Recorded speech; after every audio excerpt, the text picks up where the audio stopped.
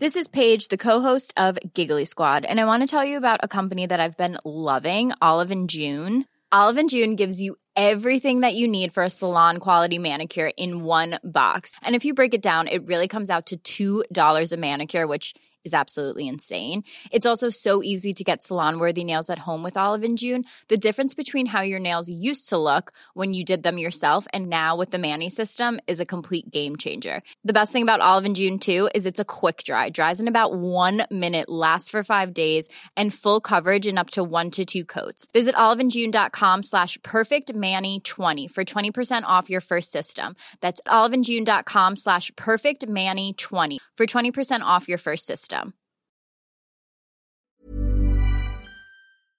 You are listening to the Load Management Podcast. Why? I don't know. What's going on, everybody? Brand new episode of Load Management Podcast. This is your man Chops, live from New York City. Zion, also somewhere in New York City, parts unknown. We never truly know. And also, for the first time in, years, months, Adam Caparell back in New York City. Welcome back. Cue the mace. No, I want to have the Carmelo I want to have the Carmelo Anthony music. You know what is it? The welcome home. I'm coming home stuff. When the Knicks blasted. Why is that Carmelo Anthony? We all know. You know, because when Melo got traded to the Knicks, that song was made famous for LeBron James coming back to Cleveland. That's not true whatsoever. That's not even close. The song was like 5 years out already, and it came back. But the Knicks abused the shit out of it when Carmelo came to New York, even though he only spent like 3 years in Red Hook. But whatever. What happened? What happened next for the Knicks? Listen, we all know because of ownership, everything that happens in the Knicks turns to shit. You won't say it. Say what? Say the guy's name who's ruining it. There are business reasons not to say that person's name. Adam talks about him like he's Voldemort. I've had phone calls come directly to me on vacation because I've used that individual's name in certain situations. So I'm going to fall back, and I think you know who I'm alluding to right now. Yeah. Well, we have a very fun show today, guys. We have Paul Rabil from the PLL, co-founder. Lacrosse legend. We talked some lax with him. I gave him a rundown of my prior high school days playing the sport, which Zion says are illegitimate, but I was still the MVP of that team. Did you post that photo to social media yet? I should post that photo, that team photo. We haven't seen one photo yet. No, I showed Adam the photo. You didn't see the photo. All right. Yeah, I don't send you photos because it could be doctored. It could be photoshopped if we're really dissecting it. Zion's too crafty with memes to send him photos of me in high school. Like I'm not playing that game. Please flame when he finally puts it out. Please flame him, Zion. It's gonna be on Complex Sports. Yes. All right. Yeah, because I was MVP. You put a picture of me, LeBron, James Harden, MVPs of our generation. Put a picture of you and Booby Gibson. we're just talking about goats. Okay, I see it. But yeah, so we have Paul in the episode. Fun. We were supposed to have another guest though. Oh, he just wanted, we had to. You don't want to talk about it, Chops, but we were supposed to have another guest on. I don't want to talk about it because, he's not here. So he's not here. Ducking the smoke. He is a commentator for a major network, talks a lot of trash on Twitter, and when he does the commentating. Should we say the name, Zion? Nah, we shouldn't say the name, but, that tells you enough. He has a lot of hot takes. Chops is very much in his feelings right now because basically when we were about to tape this podcast, the said guest canceled literally 1 minute before he was supposed to come on the podcast. It was actually 3 minutes after we were supposed to start. Oh, sorry, 3 minutes after. So, but again, the egregiously late cancellation has Chops in his feelings, and he is steamed. I'm not in my feelings. It's just it's like we had a fun episode planned, and But shout out to Paul. Paul Rabil came through. Talked to him. I do want to say because we were a pretty hot topic in NBA media for the past week. Zion made his TV debut on Inside the NBA. So did you. No, I've been on TV before. Come on. For what? No, we're not going to skip past this. For what? I've been on a news like a news segment. Big cap, man. When has Cap been on TV? When have you been on TV? Pal, I've been on TV since you were in short pants. I could see Adam doing maybe Bengay commercials, like old men, like vitamins, like that's like Adam. Vitamins are a waste of money. Back to the point, we were on on TNT. Big grab for low management. Essentially, Kenny Smith came on the podcast, and everybody flamed him for his top 10 and not having LeBron higher than 10 and not having Kobe in his top 10. Here's my thing. Kenny went on Inside the NBA and said he doesn't want to argue with people that don't know history, but it doesn't take any history to know that Nate Archibald's not better than LeBron James, Kenny. Also, let me just stop you for 1 second because you felt that was a personal shot at us.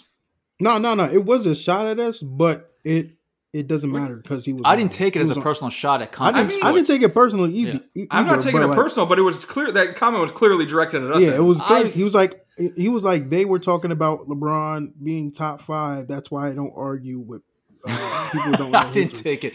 I didn't take it that way. I kind of feel he's talking more about the general public. But he could say that but he's wrong. Like you're on the wrong side of history, so I don't care. Yeah, if you actually read the piece, if you read what we wrote and put a lot of words into it, then you know why we backed it up and had justification. I could watch 100 Nate Archibald games and not see any type of evidence that he should be ranked above LeBron James.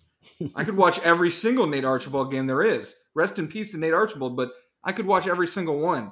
Kenny, I'm sorry. Thank you for coming on. Maybe that's why people are frightened. Maybe people get put on the Summer Jam screen after they come on the pod, and all these bad opinions are exposed. I don't know. Now it's boiling. Is that? I'm just saying. I mean, Kenny was the talk of the internet for.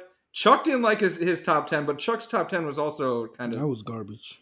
Chuck named like 14 people in his top 10 somehow. And he didn't even put Shaq in his top 10. That was just like... That was a troll job on his part. He put Jerry West in there, like, get out of here. Well, Jerry West is a legend. I mean, that's probably just because he works with Shaq, I would assume. I think we did a good job with our top 30 list. Again, if you guys haven't checked it out, go and check it out on complexsports.com/sports. But... yeah, you taking it personally, Chops. Kenny's a little shot. I didn't take it that same way, and Kenny's been good. Kenny's been good to comp. He was talking about us. It's fine. Yeah, he was. He's been good to Complex Sports over the years, so I don't. I think no shit's given on my end. Shout out to Kenny Smith, man. Kenny Smith can come back on the pod anytime he wants. I don't know when he will. I don't know if he's will. Going to give us a history lesson. I don't know if he will because I'm sure his mentions in IG comments were filled for a long time after that. But we can pat ourselves on the back because we had a 10-minute segment on Inside the NBA about our list. So we did our job and did our job really well. Yeah, we all look really good on TV. I was very proud. And shout out to Turner for giving us the awesome promo because the last shot of the social assets that Zion helps put together blasted that Load Management podcast. New episodes drop every single Tuesday. So I will say Ernie. It's Load Management podcast. Yeah, when we have Ernie on the show eventually, we'll correct him. Load Management show is fine. It's fine. It's not accurate though, it's speaking it into existence. Yeah, I mean, it's fine. Ernie can come on the pod and talk about it. Now you go on TV one time and you're also on a prima donna and like hungry for attention. All right, listen, ladies and gentlemen. Can we talk about that? How as soon as Zion found out this man, I thought you were going to hire an agent like Drew Rosenhaus, like right off the bat. Why? After you were on TV once, you were like ready to be a star, dog. I can confirm that Zion said it was time to renegotiate the contract. Yeah. What are you talking about, though? We have receipts, pal. We have receipts. All I did was post a video, and it had 1 hour. I was like 1 hour late too. I wasn't when y'all watched it. I wasn't even. I didn't even see it. Why weren't you glued to your TV last Thursday? I was doing a stream, man. I was doing a show. A show? Oh, you have other shows to do? See, look, Adam. He needs an agent. He's got too much. Too much going on. What are you doing behind the company's back that we don't know about, pal? I got my own show. You have a non-compete clause in that contract. Yeah. Some violations that HR may need to be. We need to call the complex snitch line on you. Shout out to Kenny. Shout out to everybody for that, TNT. I thought that was a really cool moment. Kenny, if you want to, that's another thing. We didn't argue with Kenny Smith on the pod last week. We let him say what he wanted to say, and everyone's entitled to their opinion. But if you want to argue about it, we can, come argue about it. We'll argue our list with anybody. I felt like our list was one of the best NBA player lists I've ever seen, but I'm biased.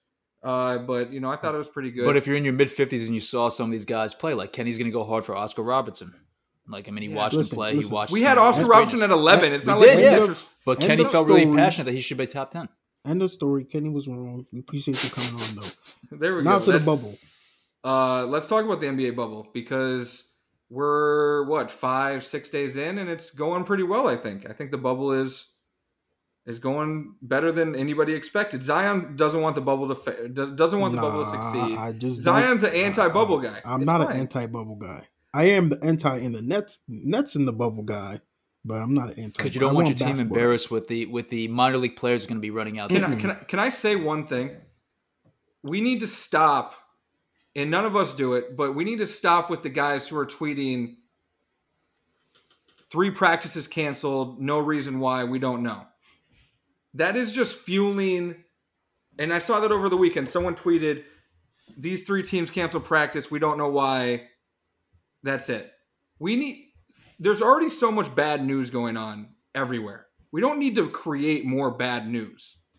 Well, that goes a little context to that story, which the beat writers followed up with, hey, all 3 of these teams canceled practice because they had practiced 3 days in a row, and like the Clippers never practice anyways.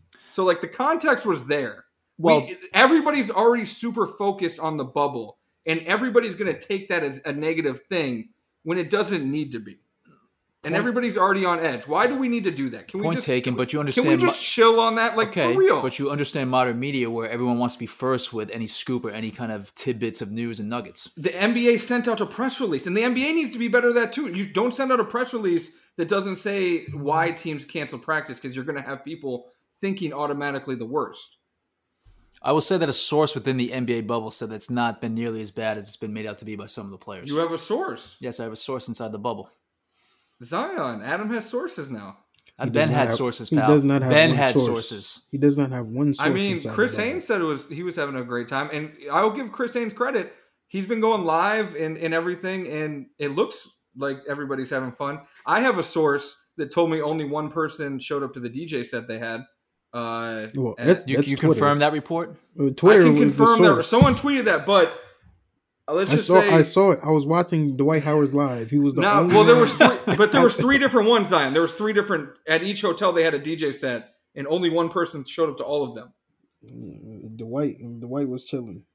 Yeah. So let's rank how things are going in the bubble. DJ sets doing very poorly. Fishing. Who knew that all these NBA players like to fish?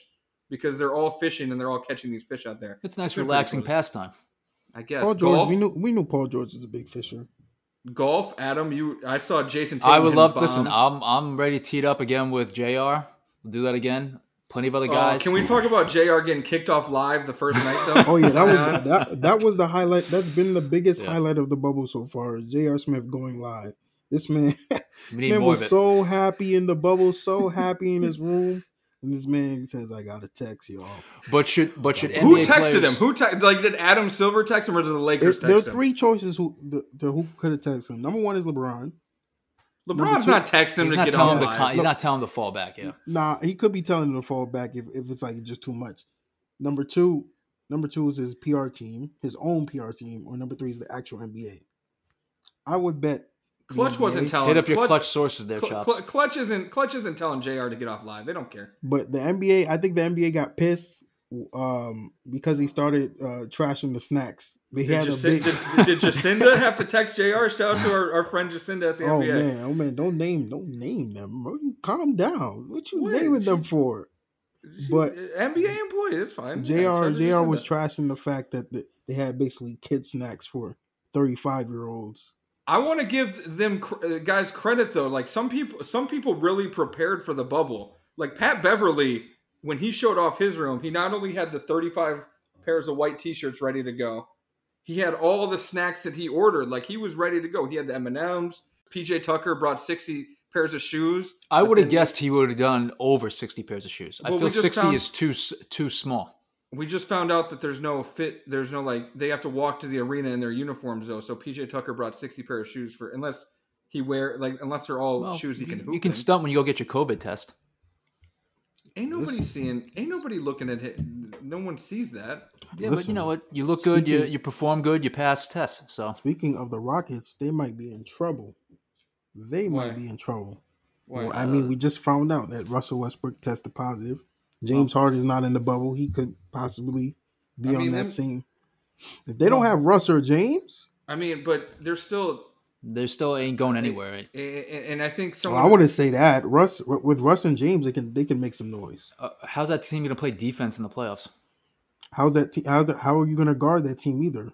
Especially with it's a different form of basketball, and it's a limited different practice time, and they have the easiest. You know that. And they have the easiest way to play basketball compared to everybody else. Okay, so the final games...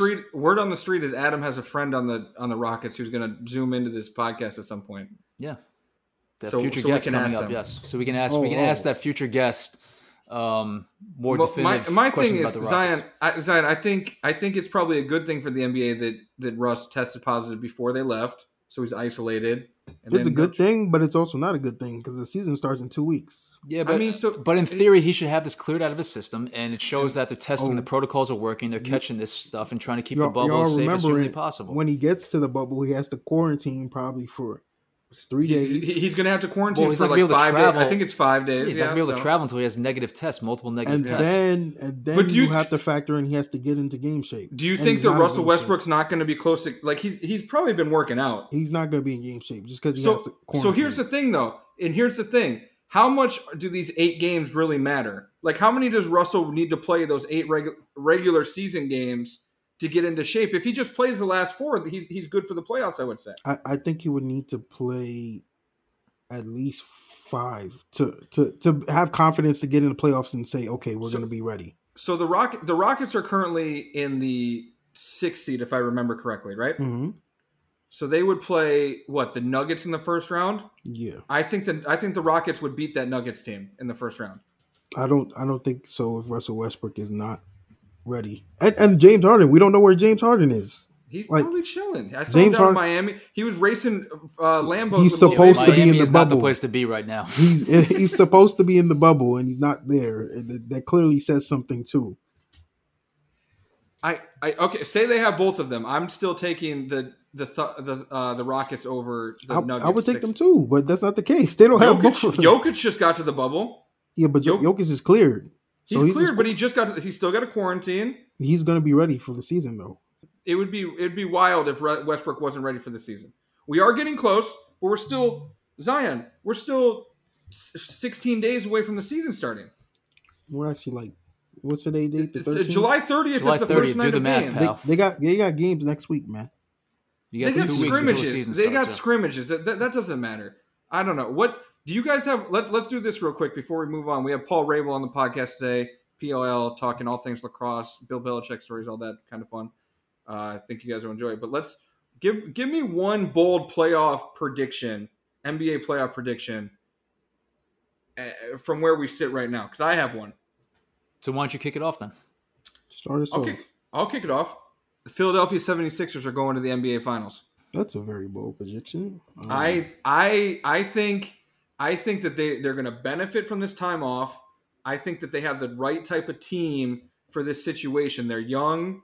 I don't like Brett Brown saying Ben Simmons is going to play off ball more, because Ben Simmons doesn't need to play off ball because he's like a terrible shooter. But out of that practice, they're saying Joel Embiid looks like better than ever. I don't know. I still don't trust the Bucks. There's something about this Philly team that I think they could, if they figure it out, I really like it. That's my one bold prediction. I got Philly in the finals. We already talked about this. That like Adam's the only one pretty much against Philly being successful in the playoffs. So yeah, but I'm taking it to the next level, Zion. I'm saying finals appearance. It's spicy, but I don't think it's that spicy because the East is kind of trash. That's spicy. The Bucks. Everybody's saying the Bucks should do it. I'm not a believer in the Bucks, especially now that they're playing on the same playing field. No crowd advantage, no home court advantage. I think the Bucks they're in trouble. I think I'll give my bold prediction on the Bucks. I think the Bucks are going to lose before the Eastern Conference Finals. That's spicier than I said. Who are they going to lose to? I got to match it up. That's the second round. Second round they would play the 4 seed, right? So that's going to be. You're talking about the Heat right now. They're not playing the Celtics in the the Celtics are in the 3 seed right now.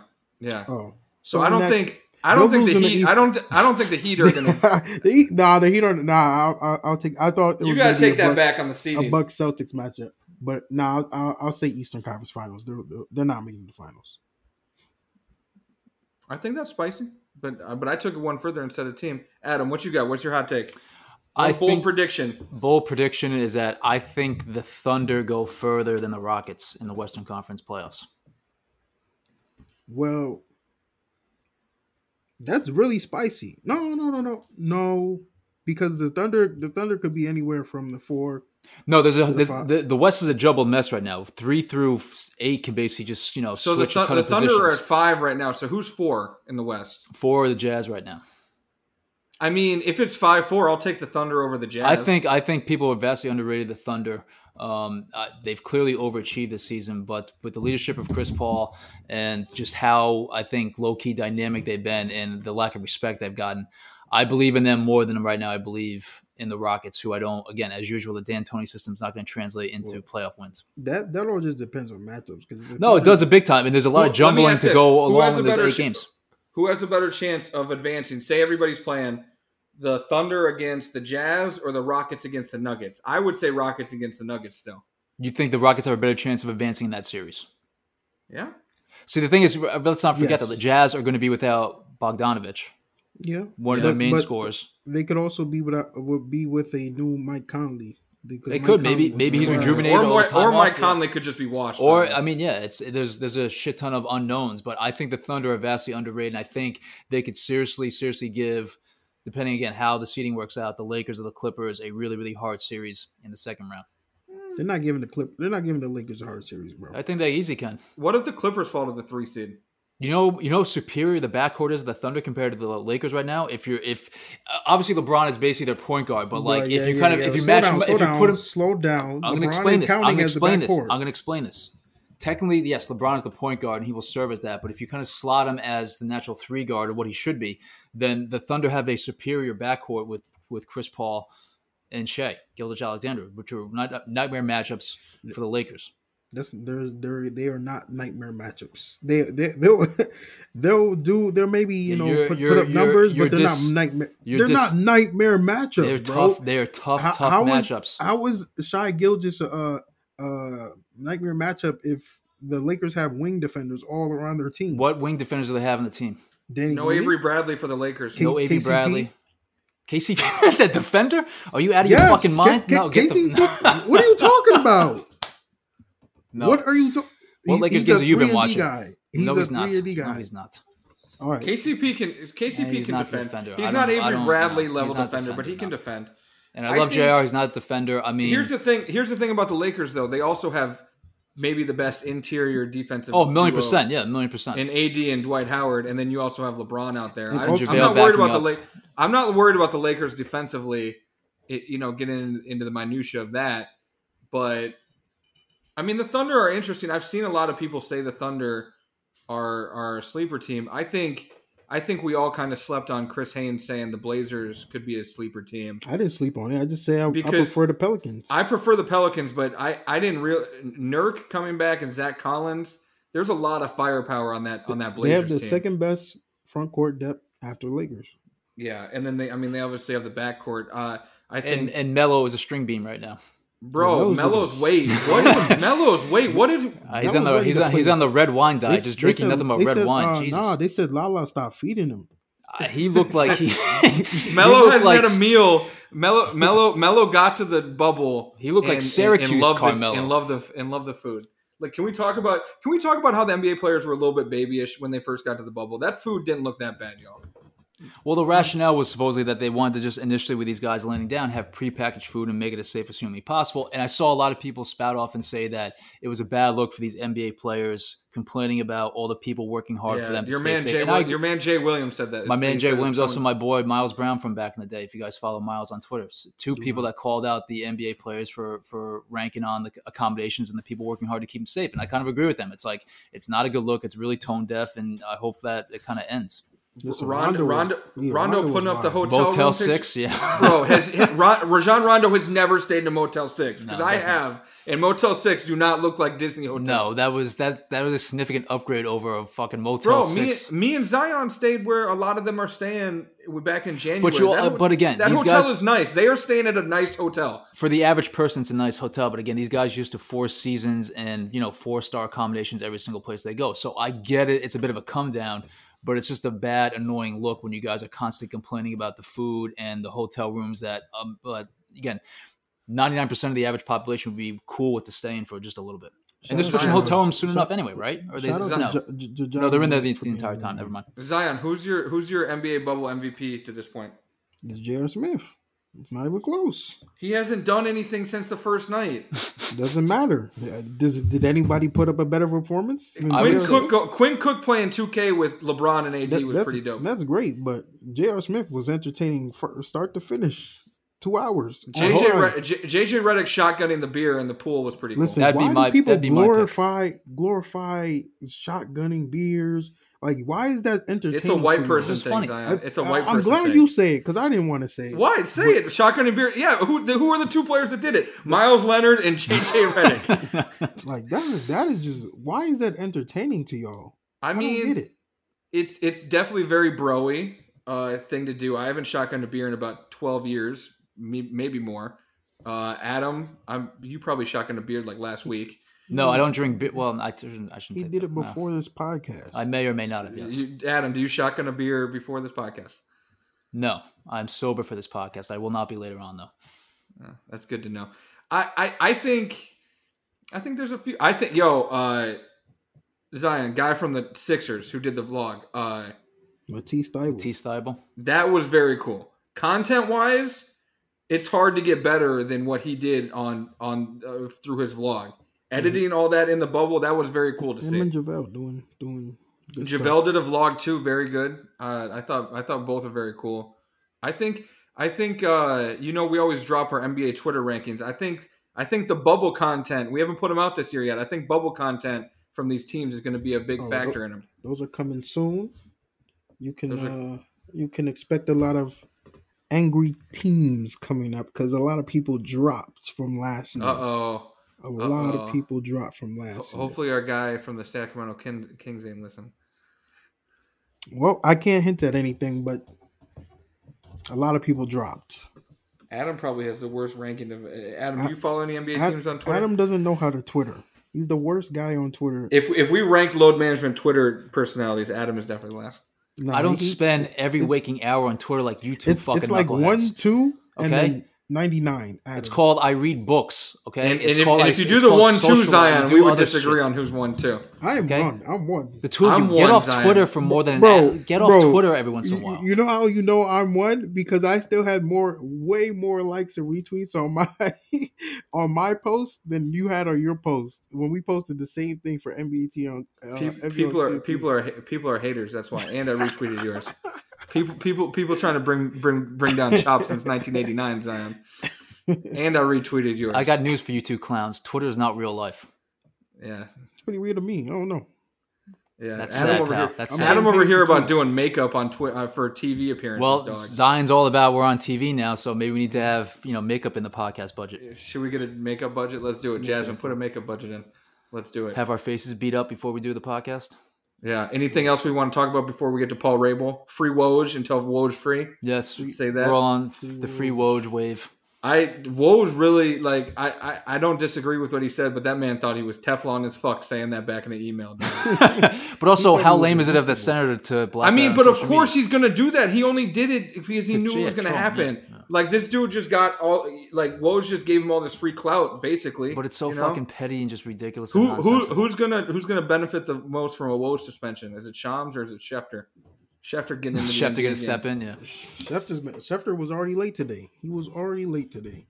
Schefter likes that NBA news, though. He likes to break that NBA news. Haynes, our boy Haynes will get a few more scoops. Zach Lowe, maybe? A little wild card? Zach Lowe from the... It's going to be Shams and Haynes dominating the next 2 weeks. I mean, Haynes is doing great content. Shams our guy. I don't know if Shams is in the bubble. He's kept that close to the vest. No, he's not going to be in the bubble. I don't think so. Yeah. Like, after that, he didn't want to do the reality show, so that's why. You got sources there, young Zion? Yeah. Let's rank who has the best sources on the Load Management Podcast. Adam's last. Adam thinks he has sources. Coming up next is Paul Rabil. Paul Rabil, the PLL co-founder. Really fun conversation. We talked to him about how they're trying to make lacrosse not just be a preppy white person sport. What they're trying to do to get the league back. They're back later this month. We talked about Bill Belichick, who's his friend. LeBron versus MJ. We talked to him about a whole lot of shit. So check it out. Really fun interview. When you need mealtime inspiration, it's worth shopping Kroger, where you'll find over 30,000 mouth-watering choices that excite your inner foodie. And no matter what tasty choice you make, you'll enjoy our everyday low prices, plus extra ways to save, like digital coupons worth over $600 each week. You can also save up to $1 off per gallon at the pump with fuel points. More savings and more inspiring flavors make shopping Kroger worth it every time. Kroger, fresh for everyone. Fuel restrictions apply.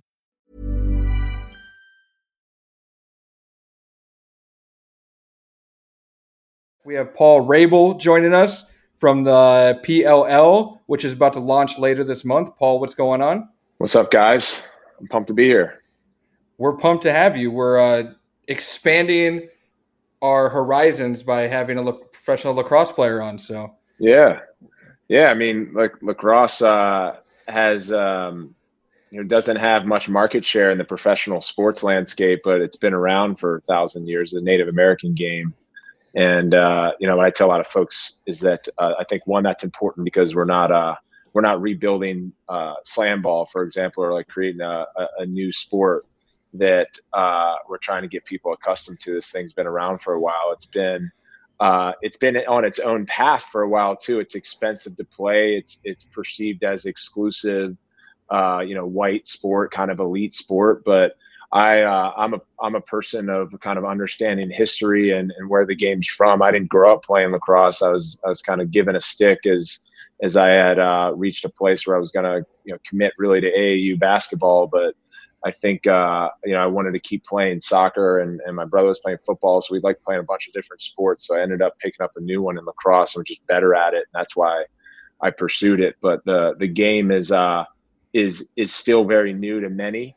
And what we like to say we're doing with the PLL is essentially trying to do what the UFC did to MMA, which is professionalize it, recreate it in a way, tell the right storylines about the players and how the game's being played. And getting on opportunities to do this with you guys is an important part of that process. Okay, Paul, they mentioned it before. Senior year of high school.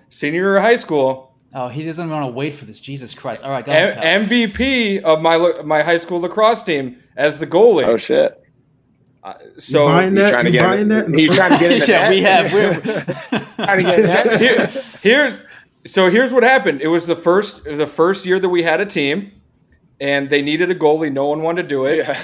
I played football with all the guys, so they're like, "Will you do it?" I was like, "Sure." We went to like a camp where we learned how to play and everything, and they're like, "Well, the goalie has to be the most athletic person on the field," and everybody just like looked at me and we're like, "Okay, well, shit, we're not going to win any games." But we ended up doing pretty all right. Yeah. So I just thought I should share. Once we booked you, I was like, I can finally tell about my glory days on the lacrosse field. Glory days. We're not buying it, bro. Yeah, we're a little gotta skeptical see of the glory tape. days. There's a picture. Our producers have a picture. It's somewhere. Playing goalie But is yes. nuts, man. You're standing in between. You have no equipment, hardly any equipment on, and you're standing in between the pipes, and guys are shooting 100 miles an hour with a dense rubber ball. I mean, I think that's crazy. So I did the first 2 practices without a cup. That changed quickly. That's psychotic. Yeah. That changed quickly. And then I didn't even have the neck guard until like the 4th game. That's not the look. It was. I probably could have sued the school. It wasn't very safe. It wasn't very safe, but I enjoyed my time playing. It was a fun time. So when we had the opportunity to have you on, I think it kind of made sense. Appreciate that. Because you guys are doing a lot of cool shit. Like there's like gambling, right? In-game gambling. Yeah, it's coming back to NBC this no doubt. month, Yeah, we just actually released our NBC schedule this week, so they were our partner. So Mike is my older brother, and we basically we co-founded the Premier Lacrosse League and announced it in 2018, and our first season was last year, and we were able to manage to get a network partner like NBC to broadcast our games. But prior to that, professional lacrosse was under-resourced. Players were underpaid. We were getting like $6,000 to $8,000 for the whole season. There was no marketing strategy behind it. They didn't have a television deal. And we were just doing it because we love to play. There's competitors like all athletes. And then we reached a place where I had mentioned UFC earlier, but you see because of new technology and media, now all of a sudden opportunities for non-core sports are coming, and you can figure out a way to distribute your games, whether it's on social or if you get a network deal like NBC. So we're a new league. We're entering our 2nd season. We were the first to figure out a solution because we're small, how to fully quarantine and run our version of a season in a tournament. And so we've got 20 games in 16 days, and we've got 14 games on broadcast, 4 of them on NBC, 10 of them on NBC Sports. So it's a good opportunity to show the sport to the masses on television. And then we turned on sports gambling. There's a bunch of comedians that used to have a bit that if you couldn't bet on it, it wasn't a sport. And so, like, you know, it's kind of true. That's true. So we wanted to turn that on. So we have all the gaming operators. We had to go through the regulators in New Jersey and Pennsylvania and Vegas, and they approve it. And it's like this old kind of antiquated process. And we're going to announce an official betting partner coming up too. Just make sure you don't have any guys throwing any games. We can't. Yeah.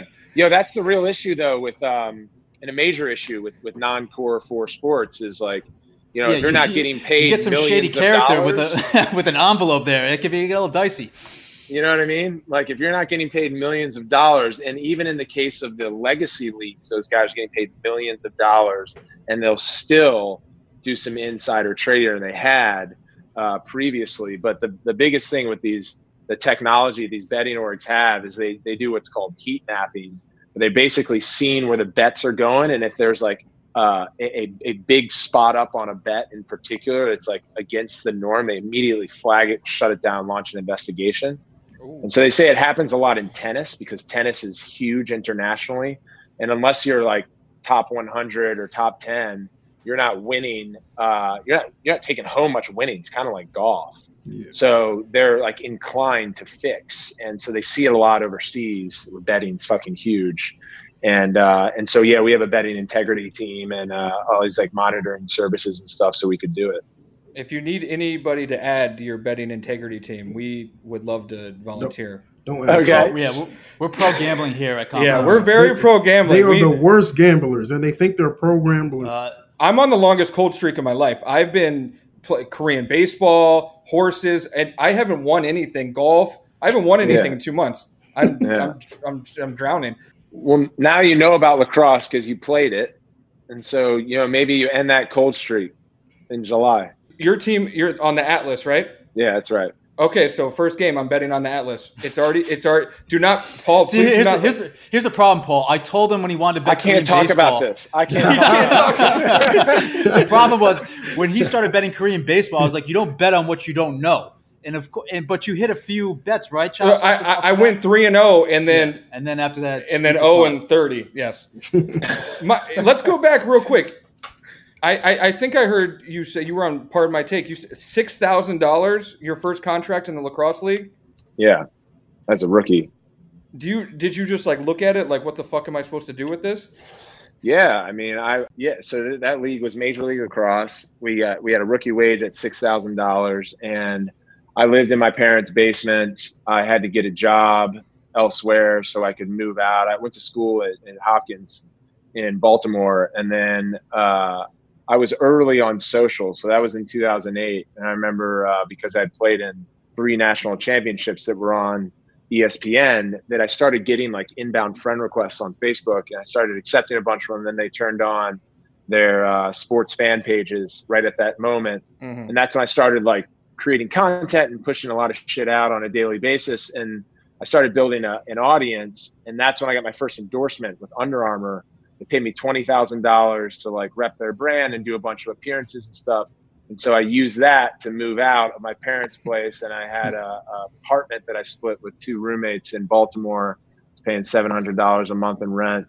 Now I live in LA, and I'm like, Jesus, I want to move back to Baltimore. But yeah, that was the early stages, and I stuck with lacrosse and learned more about the business of sport, the business of sport media. Yeah.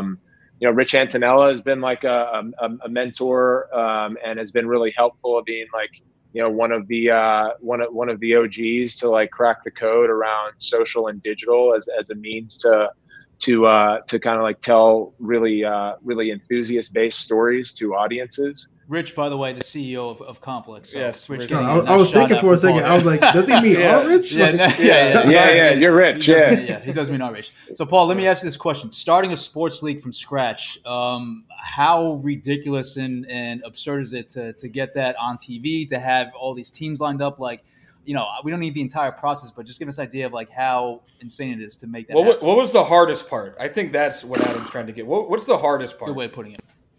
I mean, the whole thing was fucking insane from the very beginning. I mean, the idea of building a league from scratch. Are you the commissioner? Nah. It's impossible for me to convince players that I'm not, even though I actually am not. They just like see me as a co-founder, and I play against them on the field, and we all try to take each other's heads off. But we created a separate lacrosse organization because if I was a commissioner, we wouldn't even be going back to the sports betting side. We wouldn't have been able to like even turn that on. It was too risky. So we like basically bifurcated the orgs. It has to be separated. Yeah. Okay. Yeah, but out of the gates, it's like building a league is even different than going in and buying a franchise of another league and owning a team. I mean, that is a gigantic effort, being able to do everything from stadiums to marketing to branding to team name to player contract, coaches, legal, everything. And for us, we had to build the league and then build our original 6 teams. And then I think that the most taxing part of the whole process has been what we've essentially, and all the leagues are doing right now during COVID and figuring out their solution, which is having conversations with 200 players.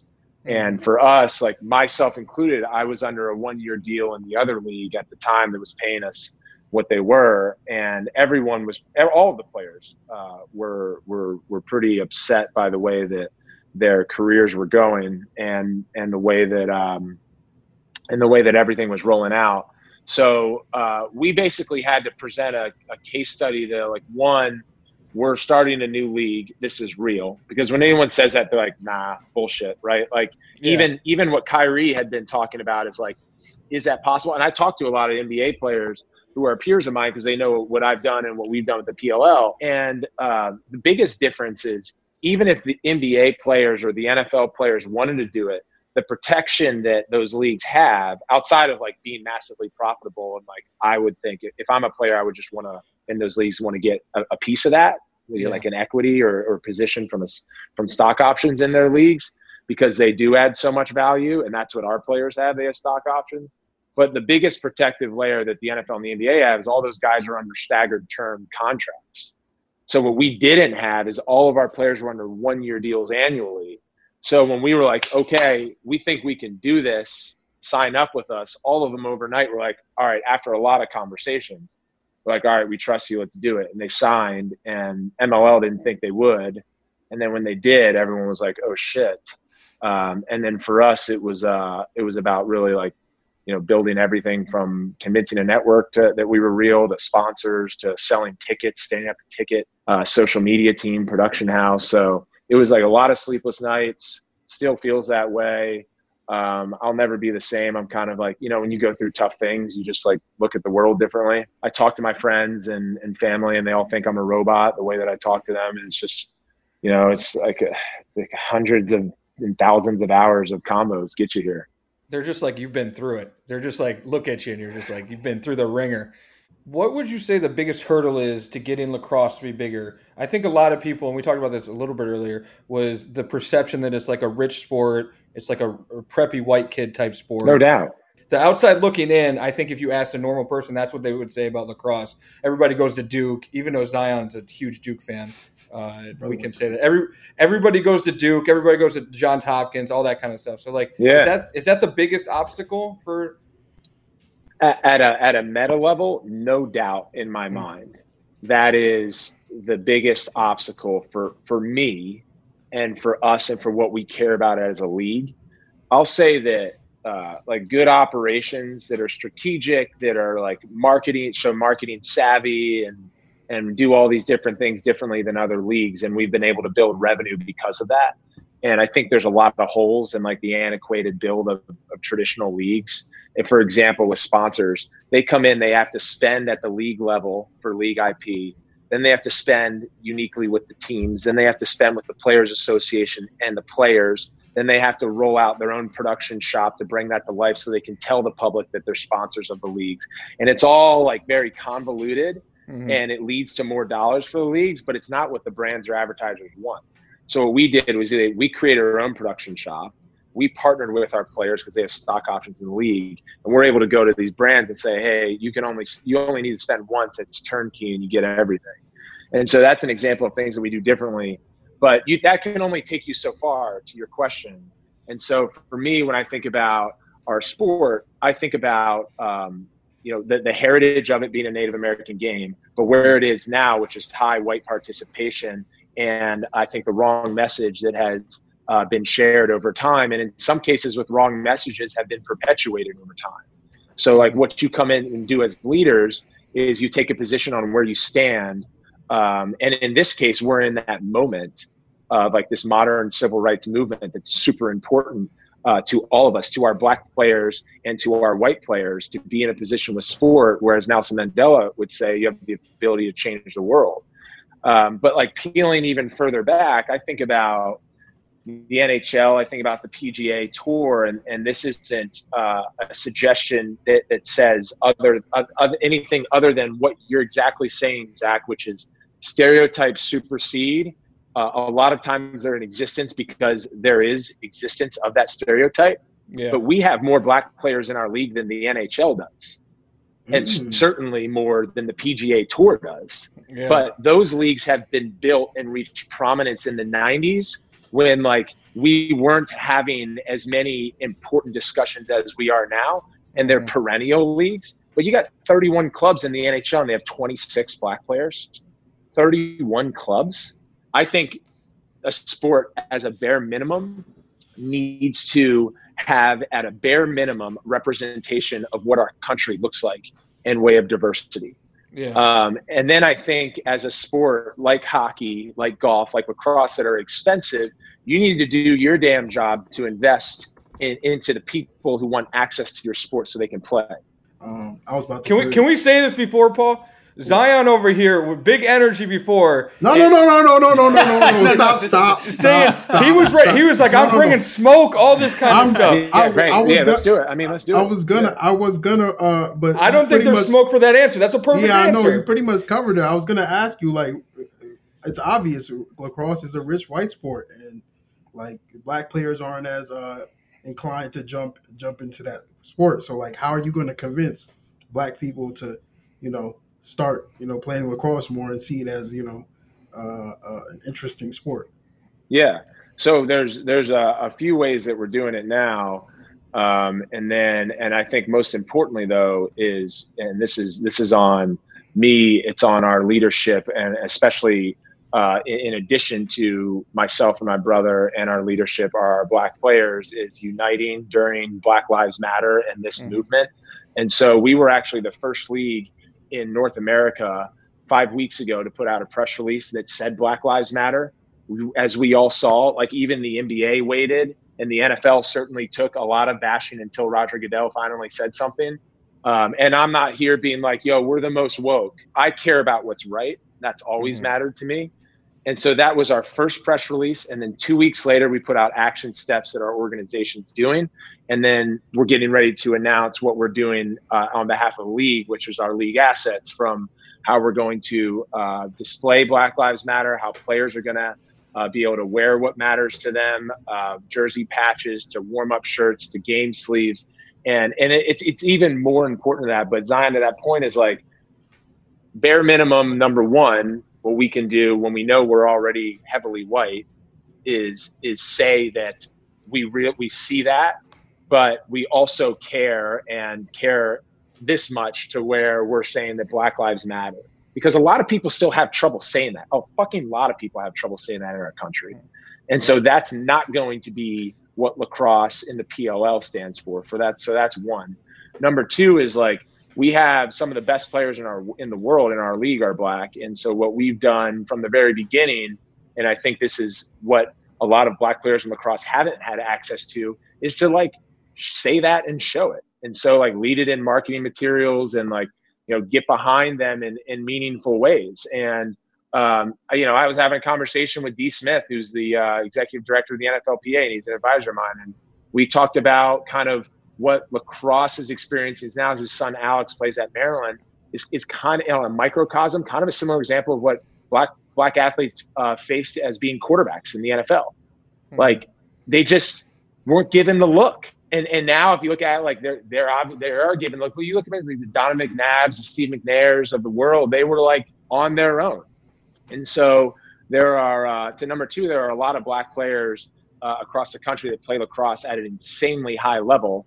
A guy who's worked with me and Mike from the very beginning, runs player relations, runs DNI. His name's Kyle Harrison. He was the first black Tewaaraton winner, which is the Heisman of lacrosse. And his dad played for Morgan State, was a part of the team known as the 10 Bears in 1968 to 72 that knocked off the number one team in the country back then at Division I level, knocked off Harvard, knocked off Notre Dame. Jim Brown's an advisor in our league, and him and Monique participated in a number of our stuff. And Jim Brown is the best player to ever play lacrosse. But we a lot of people don't know that, just like a lot of people don't know that Native American players founded the game.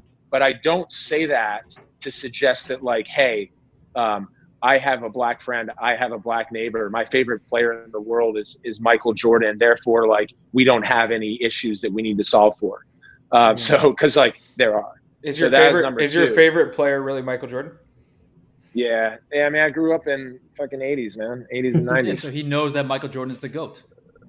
Yeah, he's the GOAT. And what are we talking about? You were okay. So, Paul, they make fun of me because I'm from Cleveland, and they say I bring up the Browns every podcast, but I have an in to bring up. Why? That's unnecessary. I have an in to bring up the Browns right now because you brought up Jim Brown. Because of Jim Brown, yeah. Exactly. I knew he played lacrosse. Is he the GOAT? He's the GOAT lacrosse player for real? I think he's the GOAT. Yeah. I mean, he said that he says still to this day, if professional lacrosse was around, he would have played that over the NFL. The Browns would have had no wins because we don't win now. We only won when he played, so the Browns would have had enough Cleveland Browns talk. Back to Jim Brown, yes. But if Jim Brown, I think if you do know a little bit about lacrosse, you've always been told that Jim Brown was the greatest lacrosse player of all time. For those of us that don't know the sport as well, is it much of a debate? Is there any other potential candidates the way we have the basketball GOAT argument? Yeah. The debate would be with Gary Gait, who's a Canadian. He has, because he was long in lacrosse. So he played. He's younger than Jim, so he played in professional lacrosse and he played for Team Canada. And for Jim, he had an incredible college career at the highest level in Syracuse and just dominated. We created rules because of his domination. So he's the Will Chamberlain of lacrosse. Yeah, because he was so good. He tells me this, that they didn't make this rule because of him. Because he's just like, I was just better than everyone. That wasn't it. But there's a rule called chesting the ball because if you cradle the ball, it can come out if you get checked. So there's the old saying that, like, Jim Brown was impossible to take down. That in tight circles he would chest it and then just beat everyone and score.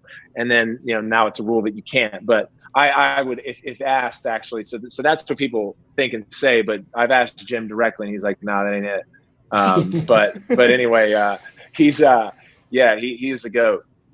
I gotta say, I was really impressed with that answer. I like you, man. I like you. You got a new fan over there, Zion. Yeah.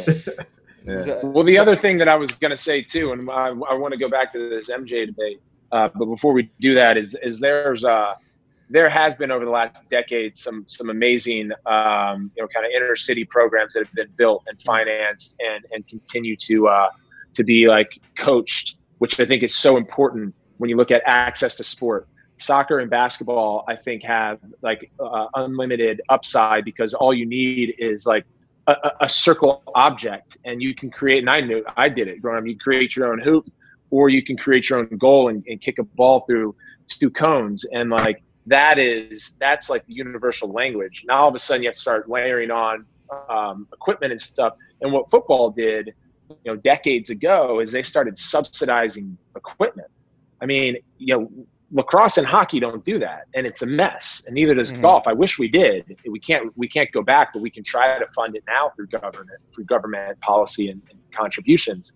But like, we never went out to our local rec football team and expected to buy our own shoulder pads and helmet. Shit was given to us.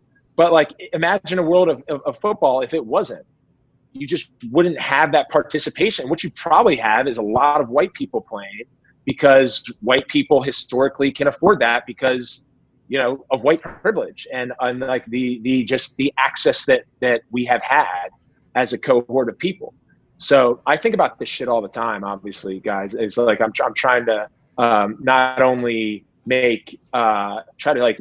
come up with solutions with our team, but also figure out like historicals of how we got here. So what we're doing as a league is we invest in these organizations: Harlem Lacrosse, Oakland Lacrosse, Charm City Youth Lacrosse, Winners Lacrosse. And what I found too, and even through those investments that include not only just equipment, funding of coaches, but you also got to rent fields, and then you got to handle transportation to and from school. Is that coaches is such a big part of taking the Black Lives Matter movement that we're in now across all races and educating. Is like you talk to all different people from walks of life, and ideally, and I think we're seeing more movement in the correct direction, which is that Black people matter, and they have been in a unique position relative to any other race in America, where they have been enslaved, they have faced suffering, and that continues with institutional racist policy, with implicit bias, and like they've never received reparation, and this is something that we've never addressed.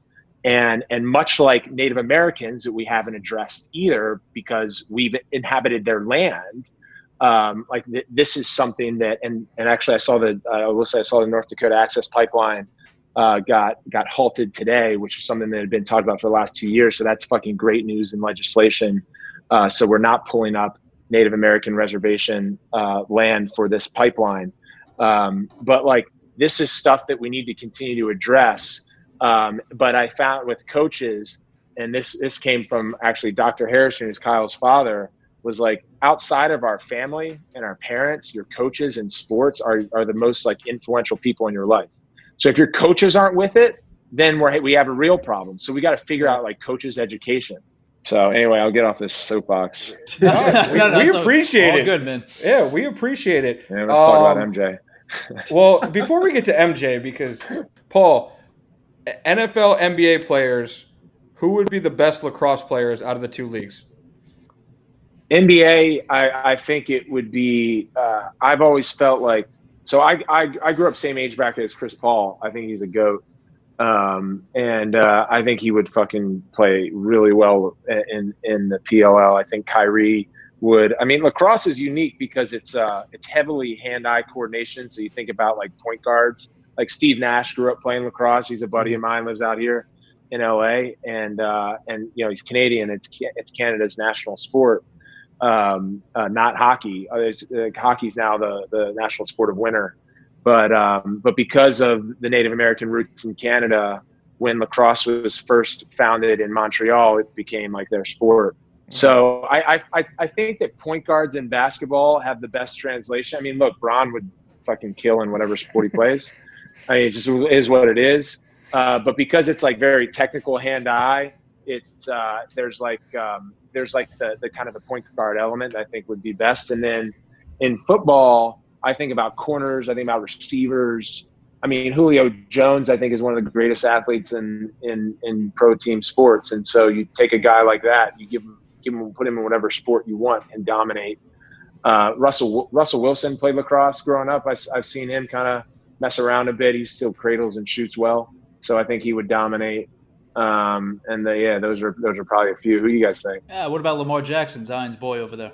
Oh, Lamar would kill. Yeah. You know, it'd be nice, Zion Williamson. He would barrel people over. He can't just. What are we talking about? Yeah, he barrels people over in the NBA. He'd kill me. The whole point is not barrel people over, right? Because it's more finesse than people than they realize. Yeah, you'll see there is a lot of contact, though. It's just the challenge with – so if you have the ball in your stick and you make contact with someone, you can't, like, shoot because you're tied up. Yeah. So what you see guys like Miles actually plays a lot like how Zion would he does in basketball, where he'll take it, what we call a dodge. He has the ball in his stick, and he'll just ram, and then he'll use that momentum to bounce off, and then he'll pull up and shoot. That's kind of Miles Jones's thing. And he also has shake to him too. So as a defender, you can't just anticipate that contact, because he'll show up like a contact and then he'll bite you in a direction of where, you fall and then he'll shoot. So, that's a lot of the style of the game. It's contact and there's a lot of finesse, but a lot of speed too. Makes sense to me. Zion would definitely, be fun. Watching Zion do anything is a dude put up a picture of himself in the weight room like a week ago, and social media lost their damn mind. Yeah. Yeah. I think one of the things I took from The Last Dance is, I've gotten to know and build a relationship with Esty Portnoy, who's MJ's has been his business manager for 20 plus years or so. And she was telling me about the doc process before they pushed it up because of COVID, because it was originally going to be out in June. Just to hear that storyline around how fucking good of an athlete MJ was, and that kind of made its way. The dude didn't even run track and field, and he was out there running a 4.340. That's real, right? Because then all of a sudden you get him to train how to sprint, and then the dude's running 4.2s and running probably 9.8, 9.9 100-meter dashes. You just don't know. So there are guys that have that match of athleticism, work ethic, and then the mindset. I think what we got reminded of with MJ, and I want to have this debate. You guys can't let me go till I let's do the debate. Let's do the debate. MJ, 6 championships, won all 6, and was the MVP in all 6 in a sport like basketball, where different than Tom Brady. I'm talking a GOAT of all, right? And Tom Brady gets thrown in because of all the Super Bowls and successes he's had and being able to play into his 40s. There's value there. But basketball is still, and I think even more than soccer, the sport where, because there's only 5 people on the floor and you're playing both sides, is that one person can actually take over the game.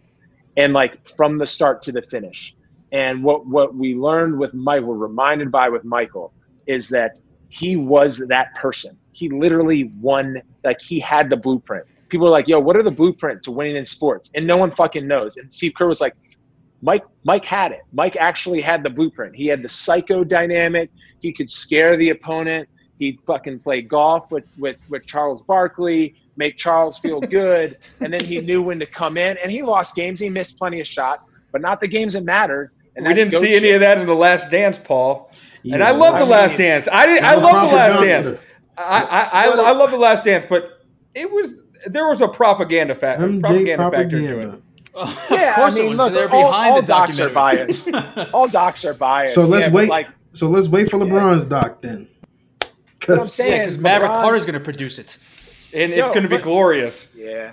I mean, look, Mav and LeBron, what they've done is transcending, and we'll probably sit here LeBron plays for another 5 or 10 years. It's gonna be crazy, but we'll probably sit here 10 years from now and I think we'll say that the success matched with impact LeBron has done is actually far greater than MJ.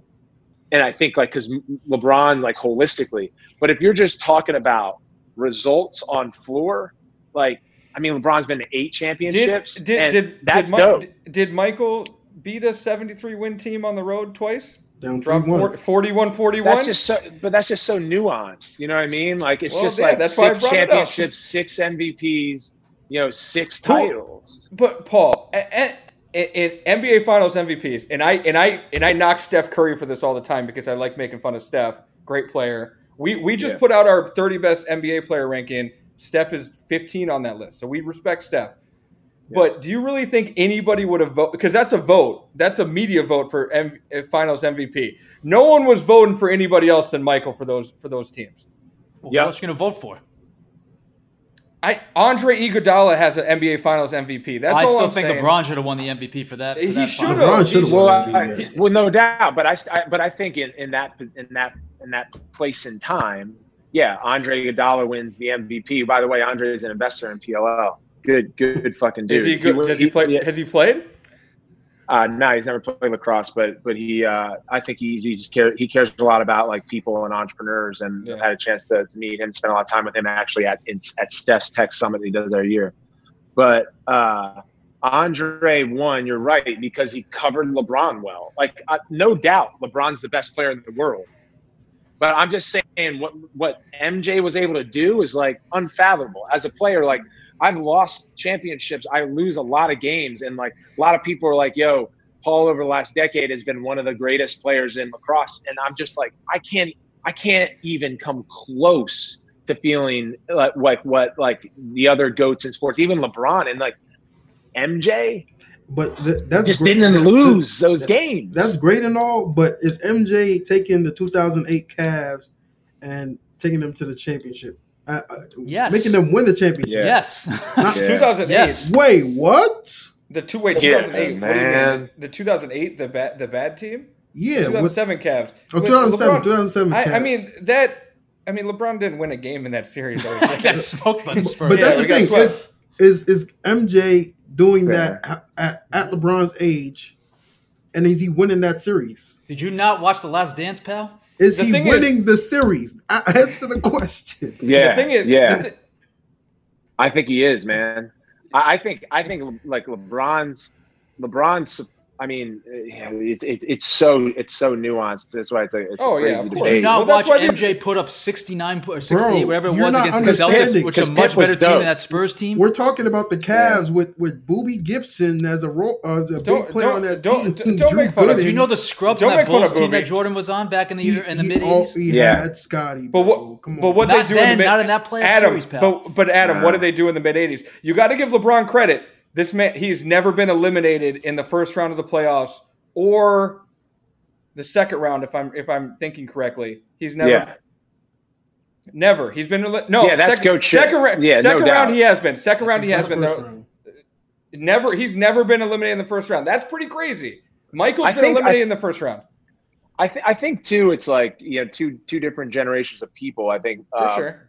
Michael appeals to like our age group growing up and like how we think a pro athlete like the best ever is just cutthroat, and he lives with that too. And you saw it in like episode 7 when he ended up in tears because he's talking about essentially not like a lot of like the social media world thought that this was like a big cry about leadership and like how it's awesome. Yeah, I'm a leader too, like Michael. And like, nah, what Mike was crying about there was that he's essentially sacrificed the relationships in his life to accomplish what he did.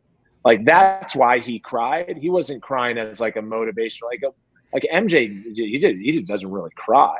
But like he doesn't like his friend is Ahmad Rashad and like his wife and like those that are super close to him. Like he's got people he's balled with that are like, I don't like this dude, and LeBron doesn't have that. And so that's all. And that doesn't mean he's less of a GOAT. LeBron's a GOAT. I just think the nuance around MJ and like his mindset is why he would have, I think, I mean, it's hard to, I mean, I think he would have been 8 for 8 in Bron's shoes. I just think like it's unlike anything we would want to take. None of us want to take on that, I mean, MJ took it on, man. And like he got a lot of hate and he just constantly put his neck out there. But yeah, that's what I think. I just like that type of mentality no one else has. No one else has ever had until someone does, and then they'll be undefeated at the championship level. MJ is not beating the Warriors with KD. I don't care what. That's a tough one. He is not beating on that Cavs team. No. And he's scaring some people, Zion. Like he like breathes fear into people. You know what I mean? I know LeBron does that too, but like Jordan would have a way. I'd imagine if I was on the other side of the court, like I would wonder about my own health and safety going home. He would psych you out before the game even started. He'd psych you out. Paul, you quickly mentioned Tom Brady. We're not going to let you get out of here without talking about your other buddy, Bill Belichick. You have a lot of friends, by the way. You're a very popular person. Your buddy, how mad was Bill Belichick about Tom Brady leaving? You can be honest. We won't tell anybody. I mean, speaking about like other guys who breathe fire, Belichick's like that. So I didn't ask him. I was not about to text him. I was not about to text him and be like, yo, how you feeling? Are you okay? Let's ask this question then. Does Bill Belichick have a personality? Yeah, he's got a big personality. I'm convinced, and I've told him this, but I'm convinced he's actually like in a Machiavellian way has taken the media on and been like, this is my bit. I mean, the dude, he's a stoic. So he reads books about Stoicism and like, history of like Buddhism and Hinduism and warfare and all this stuff. And so he does, that's his mentality, and that's how he coaches. And that's why he's like, when he says the do your job stuff, like he has been able to get the best out of someone like Rob Gronkowski, get the best out of someone like Randy Moss, and those guys love playing with him because he's like, I don't give a shit what you do off the field. I don't give a shit what you think. I'll back it. Actually, I'm about it as long as you play and do your job on the field. And like that ability to cut through and that be authentic and your players trust you on it. That's what he does. And like, I know that with Tom, without even asking him, like there's a lot of history there and with the Crafts. Yeah. But once Tom leaves, he's like, okay, next up. Like he has this ability to just go, boom. But that's such like football talk though. As I'm wearing an NFL 100 hat, that's like the next man up is such like a football thing to say. But, it is, yeah. But with Tom, but with quarterbacks, it ain't. Yeah, you know I mean, it is now. They got Cam Newton. They're fine. Bill's fine. Paul, before we leave, I wanted to know what's the weirdest job when you a lacrosse player had in the old league when you guys weren't getting paid very much. What's the weirdest job someone had in addition to being a lacrosse player? All right, I'm not going to tell you who, but from what I heard is that there was a player who was a male stripper. Oh, hey, good for him. He was probably pulling in way more money doing that than and that person was also I forget what you call them. I didn't even know this business existed, but if you go to like, Sweet 16 parties or like kind of like call it like high school proms and stuff, they have in New York, they have these like dance floor setups or stagers. Have y'all heard of this? Where they'll like hire people to get the party going. Yeah. Yeah. So he was also one of those. He was on the grind, man. He was on that grind. Yeah. But for the most part, you had, that's it. Yeah. I mean, I think we have a range of guys who drive Uber to work in finance that have acting careers that, we're trying to get one of our players on The Bachelor. we were talking to Chris Harrison and their team, and like he was final stage, and then they're relaunching the same time we are. And I was like, yo, man, I think you've got a lot of career left in you.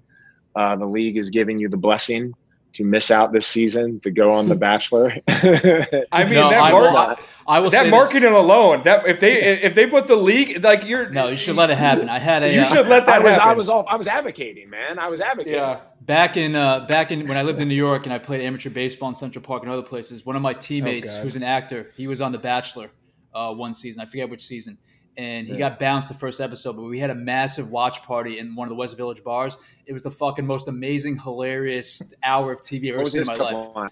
His pickup line, I forget what it was, but in the closing credits of the episode, he was like, "I guess she doesn't like awesome guys. What can I, it's like, what can I do?" And the fucking bar just erupted in laughter. We died, and that was the end of the episode. See, we actually don't need. That would be the worst thing that happened to us is if I had one of our players go on and be like, give a real really crass pickup line. Look real douchey. Yeah, just bake into that stereotype. But appreciate you guys, man. Having me on is Paul, good. It was good talking. We appreciate you for joining us. This very insightful. Why don't you tell everybody where they can watch the league and when? Yeah, so our games start on July 25th and they go through August 9th. So it's a bit like a World Cup. There's a week of group stage for seeding, and the second week is single elimination. All games are on NBC and NBC Sports. The first game's on NBC at 4:00 Eastern on Saturday the 25th, and then the second game is that night on NBC Sports, and then the third game is that Sunday on NBC again at 4. So packing a big punch out of the gates. Amazing. Sounds good. Thank you for joining us. Thanks, guys. Appreciate it. Huge shout out to Paul Rabil for joining us. I hope, obviously that's a little bit outside of our wheelhouse, but, a very interesting conversation from a different perspective. So, big shout out to him for joining us. I thought it was cool. Zion, did you learn a lot about lacrosse? You going to play lacrosse now? I know about lacrosse. I told you many times. I went to a high school that was very pro lacrosse. We have a lot of pro lacrosse players. I do not care for lacrosse. It's still anti-black to me, and I don't care. Paul did a pretty good job answering your question. He did a great job. He answered it, but that was just for my personal approval of him. I approve of him, not of the sport. The sport is still garbage. Okay, well, that's good to know. Adam, another fun episode in the works, in the books, I would say. I mean, it would have been better if the commentator that bailed on us had been on the podcast, but but sometimes clowns are going to clown. He called him a clown. Oh man, Adam is trying to get us canceled. I mean, come on. I mean, maybe we should have just had Kenny Smith back on back-to-back weeks. I don't think Kenny wants to fuck with us for a little while. Yeah, Kenny's going to need a break from the pod for a little bit.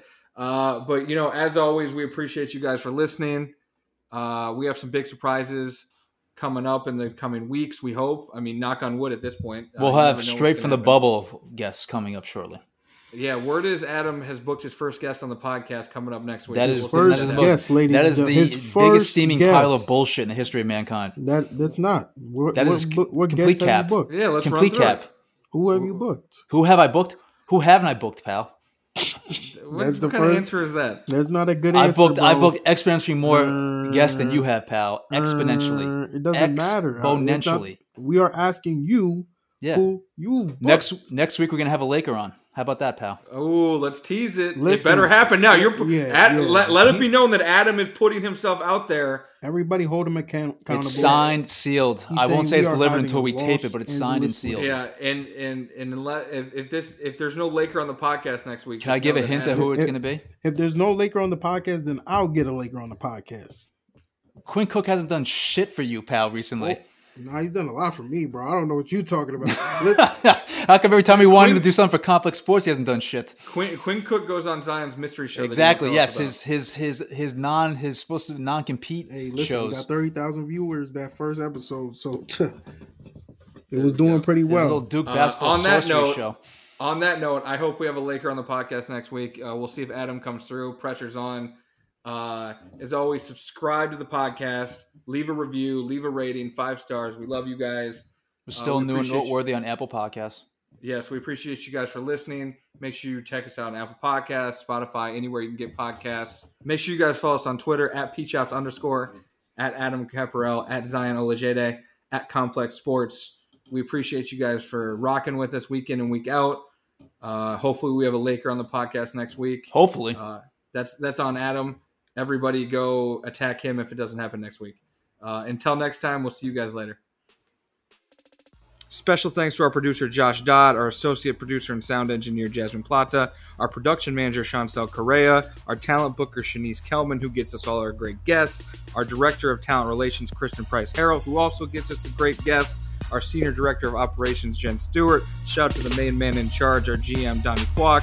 This is a production of Complex Networks.